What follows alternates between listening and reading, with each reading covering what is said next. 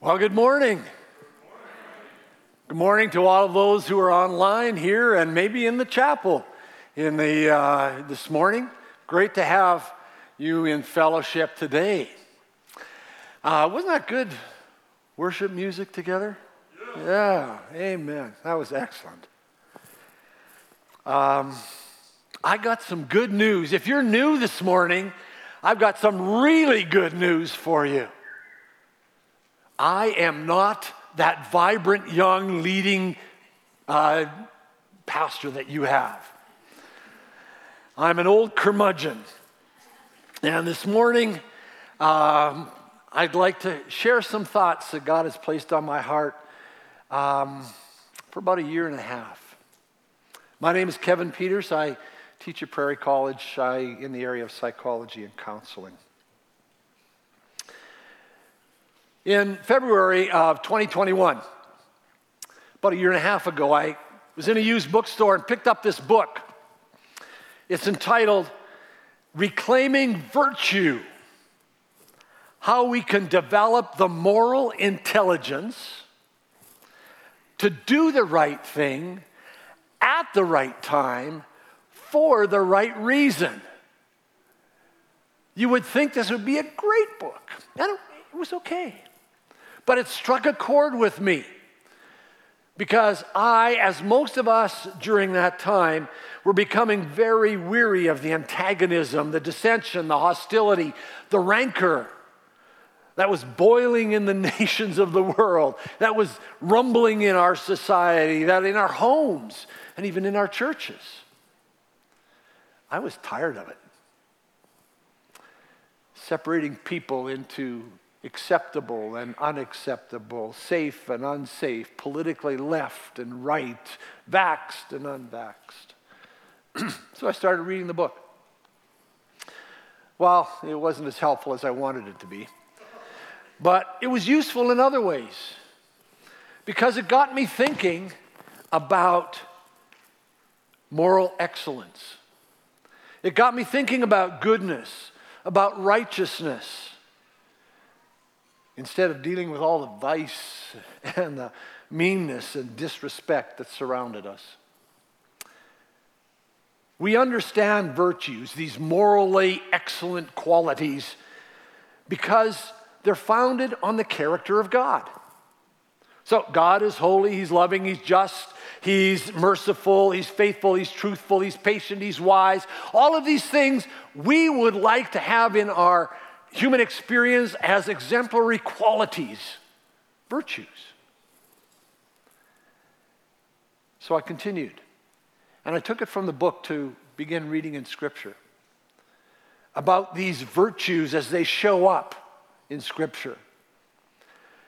And as I was reading, there was another word that kept popping up in my thoughts and within Scripture that described God's mindset and the mindset that He desires for us to work in. Thus, the title of the sermon, Amazing Ordinary Grace. Somewhat contradictory, maybe. Amazing. Grace that is abundant. Grace that is supernatural, from God, freely given. And yet, grace that is ordinary. Not in the sense of just, lesser, but more in the sense of something that should be usual, something that should be customary or regular. Grace is used to describe a lot of things that happen in this world, in our lives. We have grace periods in legal contracts that we have sometimes. Sometimes we become part of somebody's good graces, or we fall out of grace, for instance. We use the great word graceful to talk about certain kinds of movements. We use the word gracious to talk about extended, unordinary, extra kinds of kindness that can happen to us. When we think of extraordinary, supernatural grace, we refer to the grace that's offered to us by God. We sing about it. We've sung about it this morning. We sing amazing grace, marvelous grace, wonderful grace, grace greater than our sin. Grace is the self-giving nature of God. God's grace existed before the fall. 2 Timothy chapter 1, Paul tells us that God saved us and called us to a holy life, not because of anything we've done, but because of his own purpose and grace. This grace was given us in Christ Jesus before the beginning of time. And so grace resides in God's character and has nothing to do with our capacity to deserve it. Grace is the unmerited kindness of God to us. We can't buy it. We can't earn it. We don't deserve it. Throughout the narratives of the Old Testament, God's grace is infused into the lives of men and women. During Noah's time, wickedness and evil were so rampant on the earth that God said, I wonder why I even created people. But there was one man who was righteous and faithful. And Scripture tells us that Noah found grace in the eyes of God. In spite of Abraham and Sarah's unbelief and disobedience, God remained faithful to his promise to them that he would bless the families of the earth through them. That's grace. God used Joseph, who was despised by his brothers, sold into slavery, wrongly accused, left to rot in prison. God used his difficult circumstances to save the life of his people. That's grace. Moses was arrogant, stubborn, doubtful. And over time he learned how to serve faithfully and lead his people out of captivity. But God chose to walk with a man who in his youth had killed another man with his bare hands. That's grace. Rahab, a prostitute, in our eyes a sinner, unworthy of grace, heard tales of the God of Israel. And when two spies sought out some shelter in her home, she bravely asked them and asked God to save her and her family. And what did he do? He did save them. That's grace. David lusted, stole, lied, killed, was adulterous. He made some horrible decisions along his life. But you open the book of Psalms and you'll be astounded by his love for God. You'll be astounded by his awareness of the depth of his sin and the depth of God's grace. In the whole of Scripture, the ultimate example is Jesus Christ. The Apostle John says this, and this is what Sky read to us this morning: the Word became flesh, the Word being Jesus, became flesh and made his dwelling among us. God becoming man. We've seen his glory, the glory of the one and only Son who came from the Father. How did he come from the Father? Full of grace and truth. Out of his fullness and out of that fullness, we have all received grace in place of grace. Other versions talk about we've received grace on top of the grace that we already have. What a double blessing. For the law was given through Moses, grace and truth came through Jesus Christ. He came with grace and truth. He didn't come with law and judgment. He came with grace, demonstrating God's love, and truth, showing God's light. These two words go to the very heart of the gospel. Because he was full of grace, he died for you and me while we were yet sinners. And because he was full of truth, he was able to pay for our sins completely. Amazing grace. Ordinary grace. But I ran into a problem. As I was thinking about it, the more I thought about grace, the more this problem showed itself up. I ran into the problem of sin. And what I discovered was that an understanding of grace needs the language of sin. When we talk about grace today, we sometimes use the words and the thoughts synonymously, like tolerant or lenient. You know, for my students, I'll show you some grace, and I'll accept papers. I'll accept late papers. Or maybe if you're running into financial problems, maybe you get a 10-day grace period from your banker for those monthly mortgage payments. But that's not the kind of grace that's a remedy for sin. What about the word sin? Sometimes sin evokes an image of an angry fundamentalist preacher pounding the pulpit who seemed more intent of condemning and judging than speaking about forgiveness and grace. Sometimes we think of sin as something that people use in order to manipulate and to coerce people into particular ways of behaving.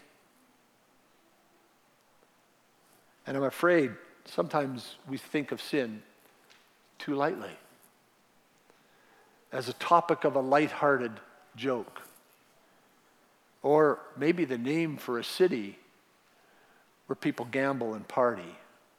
Sin City, Las Vegas. But these are distorted views of sin. When we take time to understand the magnitude of the sin problem, I think we begin to realize that no one escapes its pull. When Adam and Eve sinned in the garden, they not only affected their own destiny, but they affected the destiny of all who followed, us included, myself included. Humanity is fallen, and that makes it impossible for us or any human being to live a sinless life. We are not born morally neutral. We are not born having the capacity to choose good and evil throughout our lives.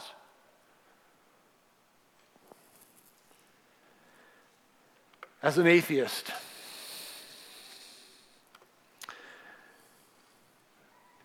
Alexander Solzhenitsyn, who wrote many novels, famous Russian novelist, but an atheist, although in his later years, having leanings toward Christianity.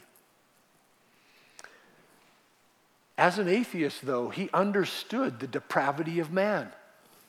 And he says this: when I lay there rotting on prison straw, so he was a political prisoner in Russia because he was a dissident. When I lay there on rotting prison straw, it was disclosed to me that the line separating good and evil passes not through states, nor between classes, nor between political parties either, but right through every human heart. And through all human hearts, even in the best of all hearts, there remains an unuprooted small corner of evil. Ouch. Sin is bigger and more powerful than we know. I think sometimes we fall prey to the view that sin is like a toggle switch. like either we're sinning this moment or we're not. Either we're violating God's commands or we're not. Either we're gossiping or lying or we're not. But that's a really lesser view of sin. It doesn't take into the reality of what sin is really all about. I suggest to you this morning that sin shows up in 3 different aspects or 3 dimensions for us. We live in a world where the noise of sin can't be turned off because we're born sinful creatures and we enter into a sinful world even before we have a choice to sin. This is our natural disposition and touches every aspect of our human existence. Theologians call it original sin. And it comes with us, or because it comes with us, into every aspect of our lives. This one really hit me.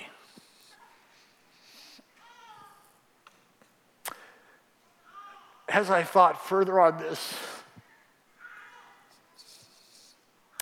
I had to address some deep-seated attitudes. Because it's really easy for me to compare myself to others. In fact, if we're honest, we all do it. When I see someone who's been deeply scarred by their own sin, or maybe wounded by the sin of others, I often say, and maybe you've said this phrase too, there, but for the grace of God, go I. You've said that before? Yeah. But I realized what I've just done by saying that is I've justified myself. I've made myself look good in comparison. What I really should be saying is, there go I. I may not have committed exactly the same sins or been wounded in the same ways. But the doctrine of original sin is the idea that we're all broken human beings pushing through life's challenges. One person struggles one way, another person struggles another way, but we all live in this constant state of original sin. No human experience is devoid of sin. We love people. But you realize our love is never completely pure?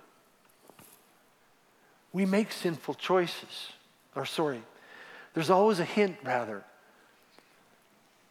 in that love of self-interest or self-absorption. We see somebody that's hurt or harmed, and we cry out for justice. But we fail to catch the glimpses of our own sense of self-righteousness or superiority, especially to those who might care less about that justice being done. Sin is always there. We've been so accustomed to it. In the midst of the ongoing noise of original sin, we sometimes choose evil. This is the second aspect. We commit sins consciously or unconsciously. We make sinful choices and I often make the same choices over and over again.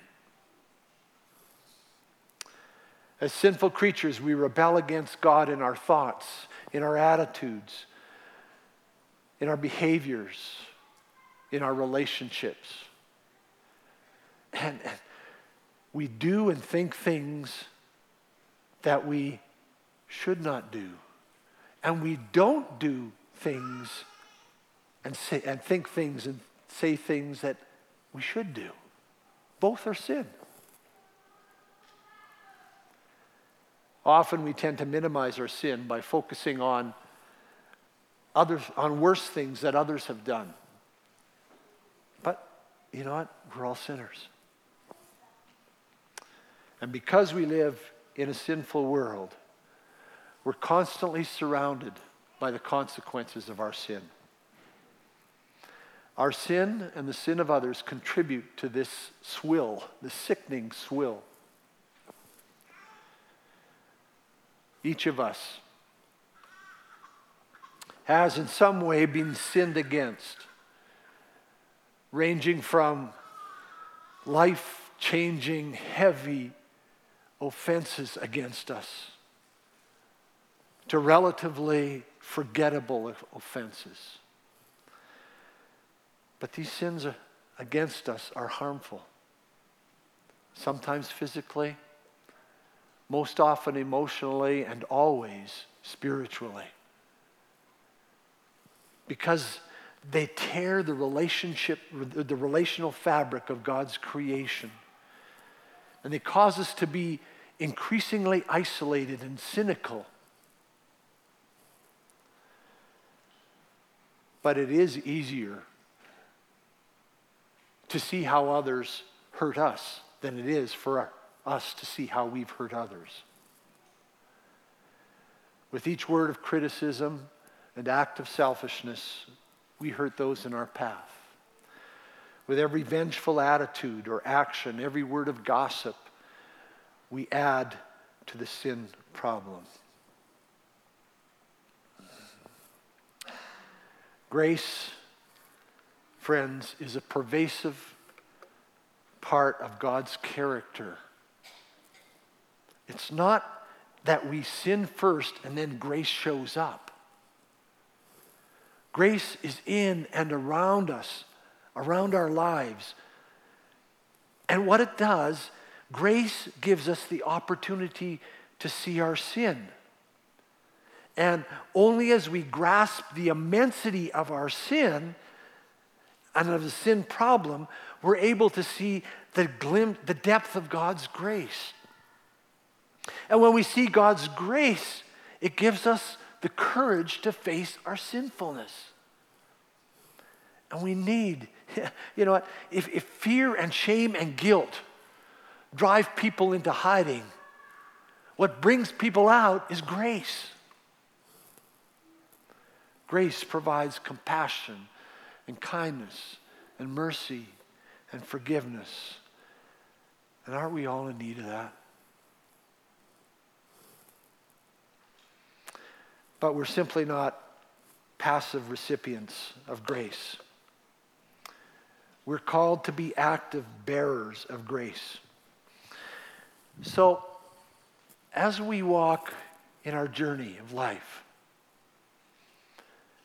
what does it call? What's called for us, both personally and as a church? What does it mean for us to walk in grace? Personally, I think the walk of grace can be equated to what Paul called walking in the fullness of the Spirit. In Galatians, he talks about that particular aspect of our lives, about life in the Spirit and what it means to walk in the Spirit. He says in Galatians chapter 5, and you've heard these words before probably. So I say, walk by the Spirit, and you will not gratify the desires of the flesh.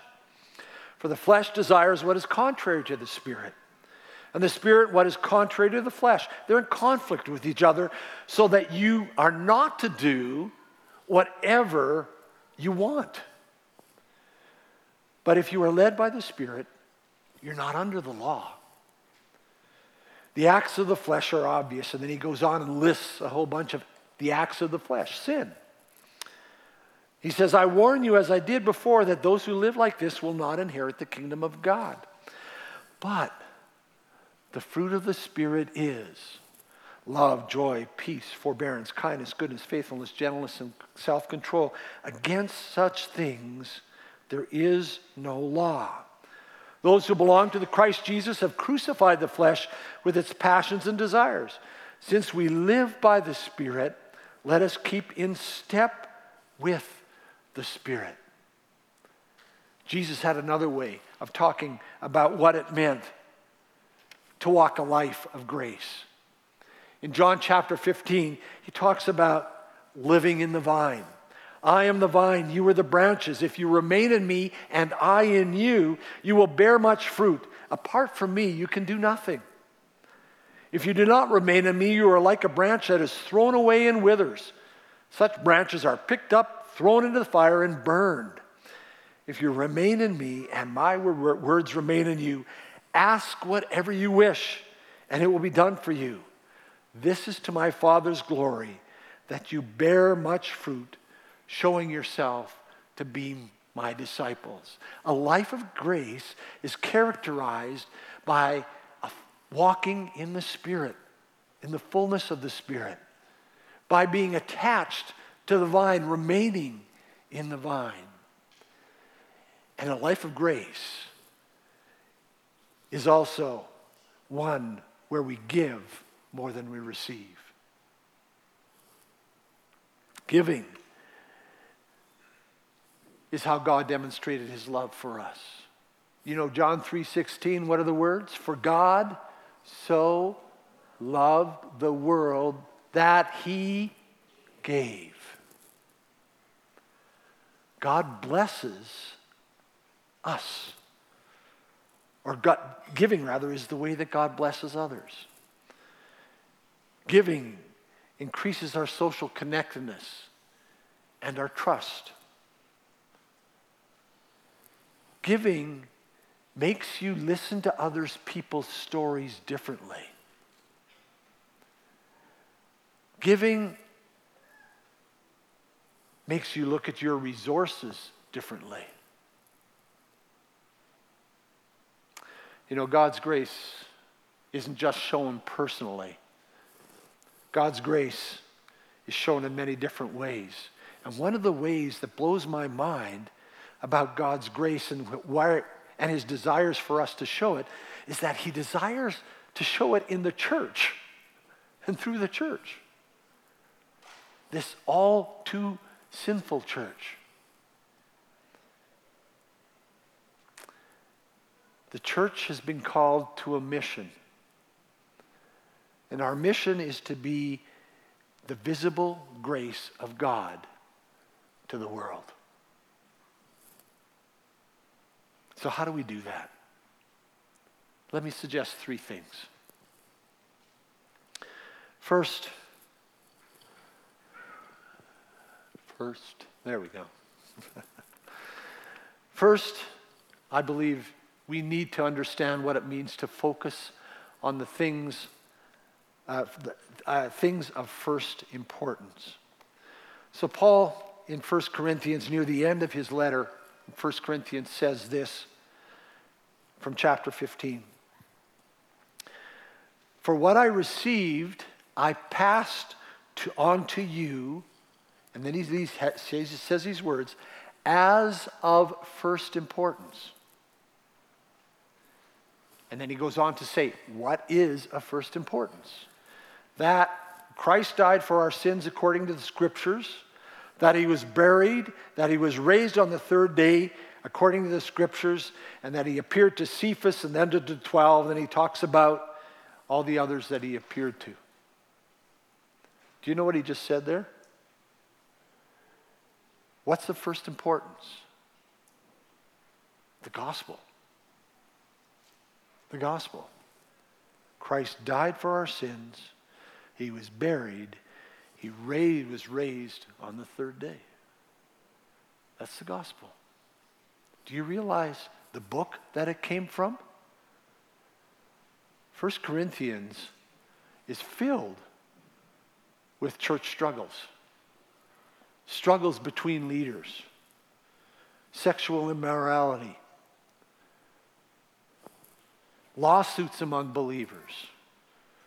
Marital discord. Talking about food sacrificed to idols. Struggles with personal freedoms. Abuse of the Lord's Supper, struggles among believers between roles and positions as they serve in the church, worship wars, doctrinal differences. That's a lot of dissension. That's a lot of stuff that can get us off track. And so at the end of his letter, or near the end of his letter, no wonder he says, we've got to stick to the things of first importance. It's all about the gospel. And the gospel is all about grace.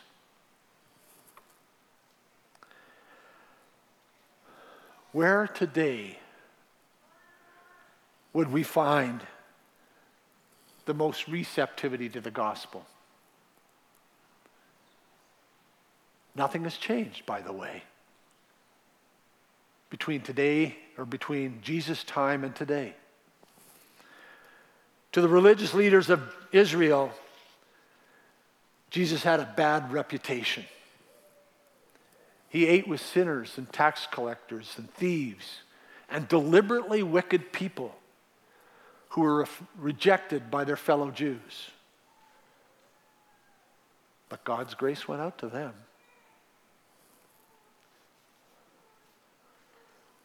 God's grace goes out to every person in every life situation, to the mentally ill, to the arrogant, to the physically ill, to murderers, to the dishonest, to unwilling servants, to the sexually irresponsible, to those for whom difficult circumstances can't change.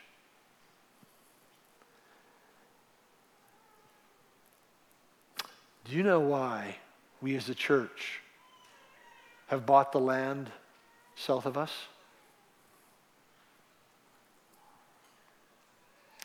Pre-pandemic, we as a church had got together, and over the course of several months of praying and talking and thinking about what God has called us to do,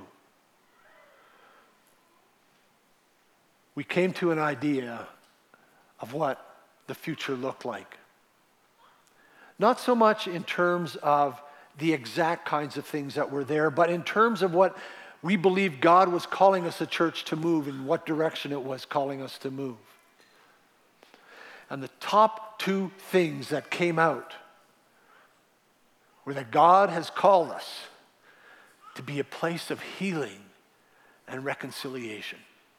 Those were the top two things. And how do we do that? How do we do that? I suggest we do that by making the gospel of first importance. By making the good news of first importance. We can have all sorts of programs and all sorts of things happening, but if the gospel is not, the gospel of grace is not the first importance,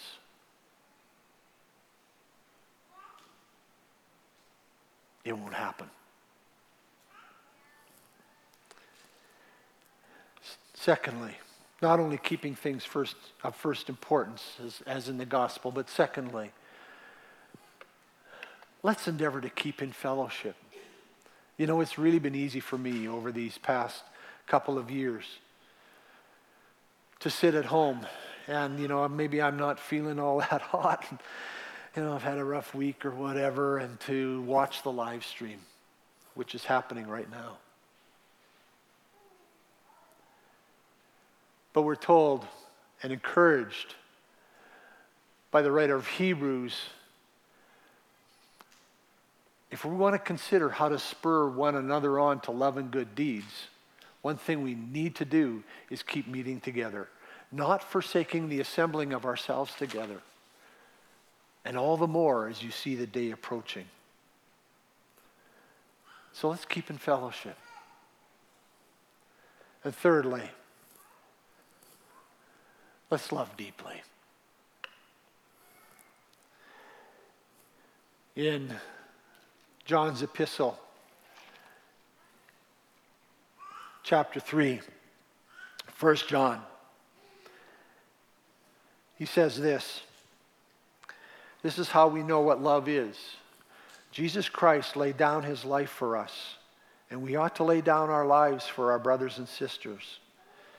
If anyone has material possessions and sees a brother or sister in need but has no pity on them, how can the love of God be in that person? Dear children, let us not love with words or speech, but with actions and in truth. And then a few verses later in chapter 4, he says this. This is love. Not that we loved God, but that he loved us and sent his Son as an atoning sacrifice for our sins. Dear friends, since God so loved us, we ought to also love one another. No one's seen God, but if we love one another, God lives in us, and his love is made complete in us. We're moving forward into a new year. For college, you're in. For high school and elementary school, junior high, you're almost in. For church ministry, we're moving into a new church ministry year. As we do so, may God's amazing grace to you flow through you in ordinary, everyday interactions and relationships. Friends, let's choose amazing, ordinary grace. Let's pray.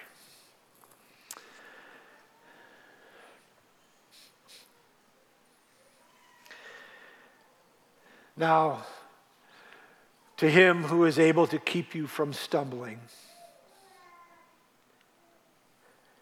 and to present you before his glorious presence without fault and with great joy,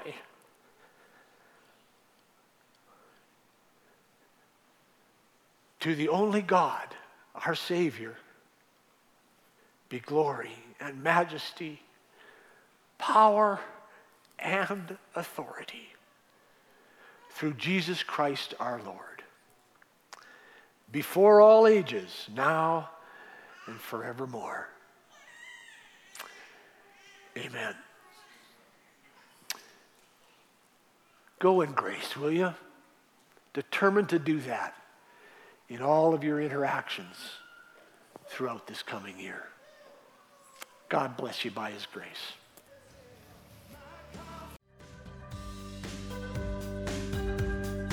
Thanks so much for joining us today. We trust you have been encouraged and challenged in your faith journey. If you're desiring prayer, want more information on our church, want to partner with us, or be involved in any way, please go to our website at mountoliveefc.com. We'll see you next time.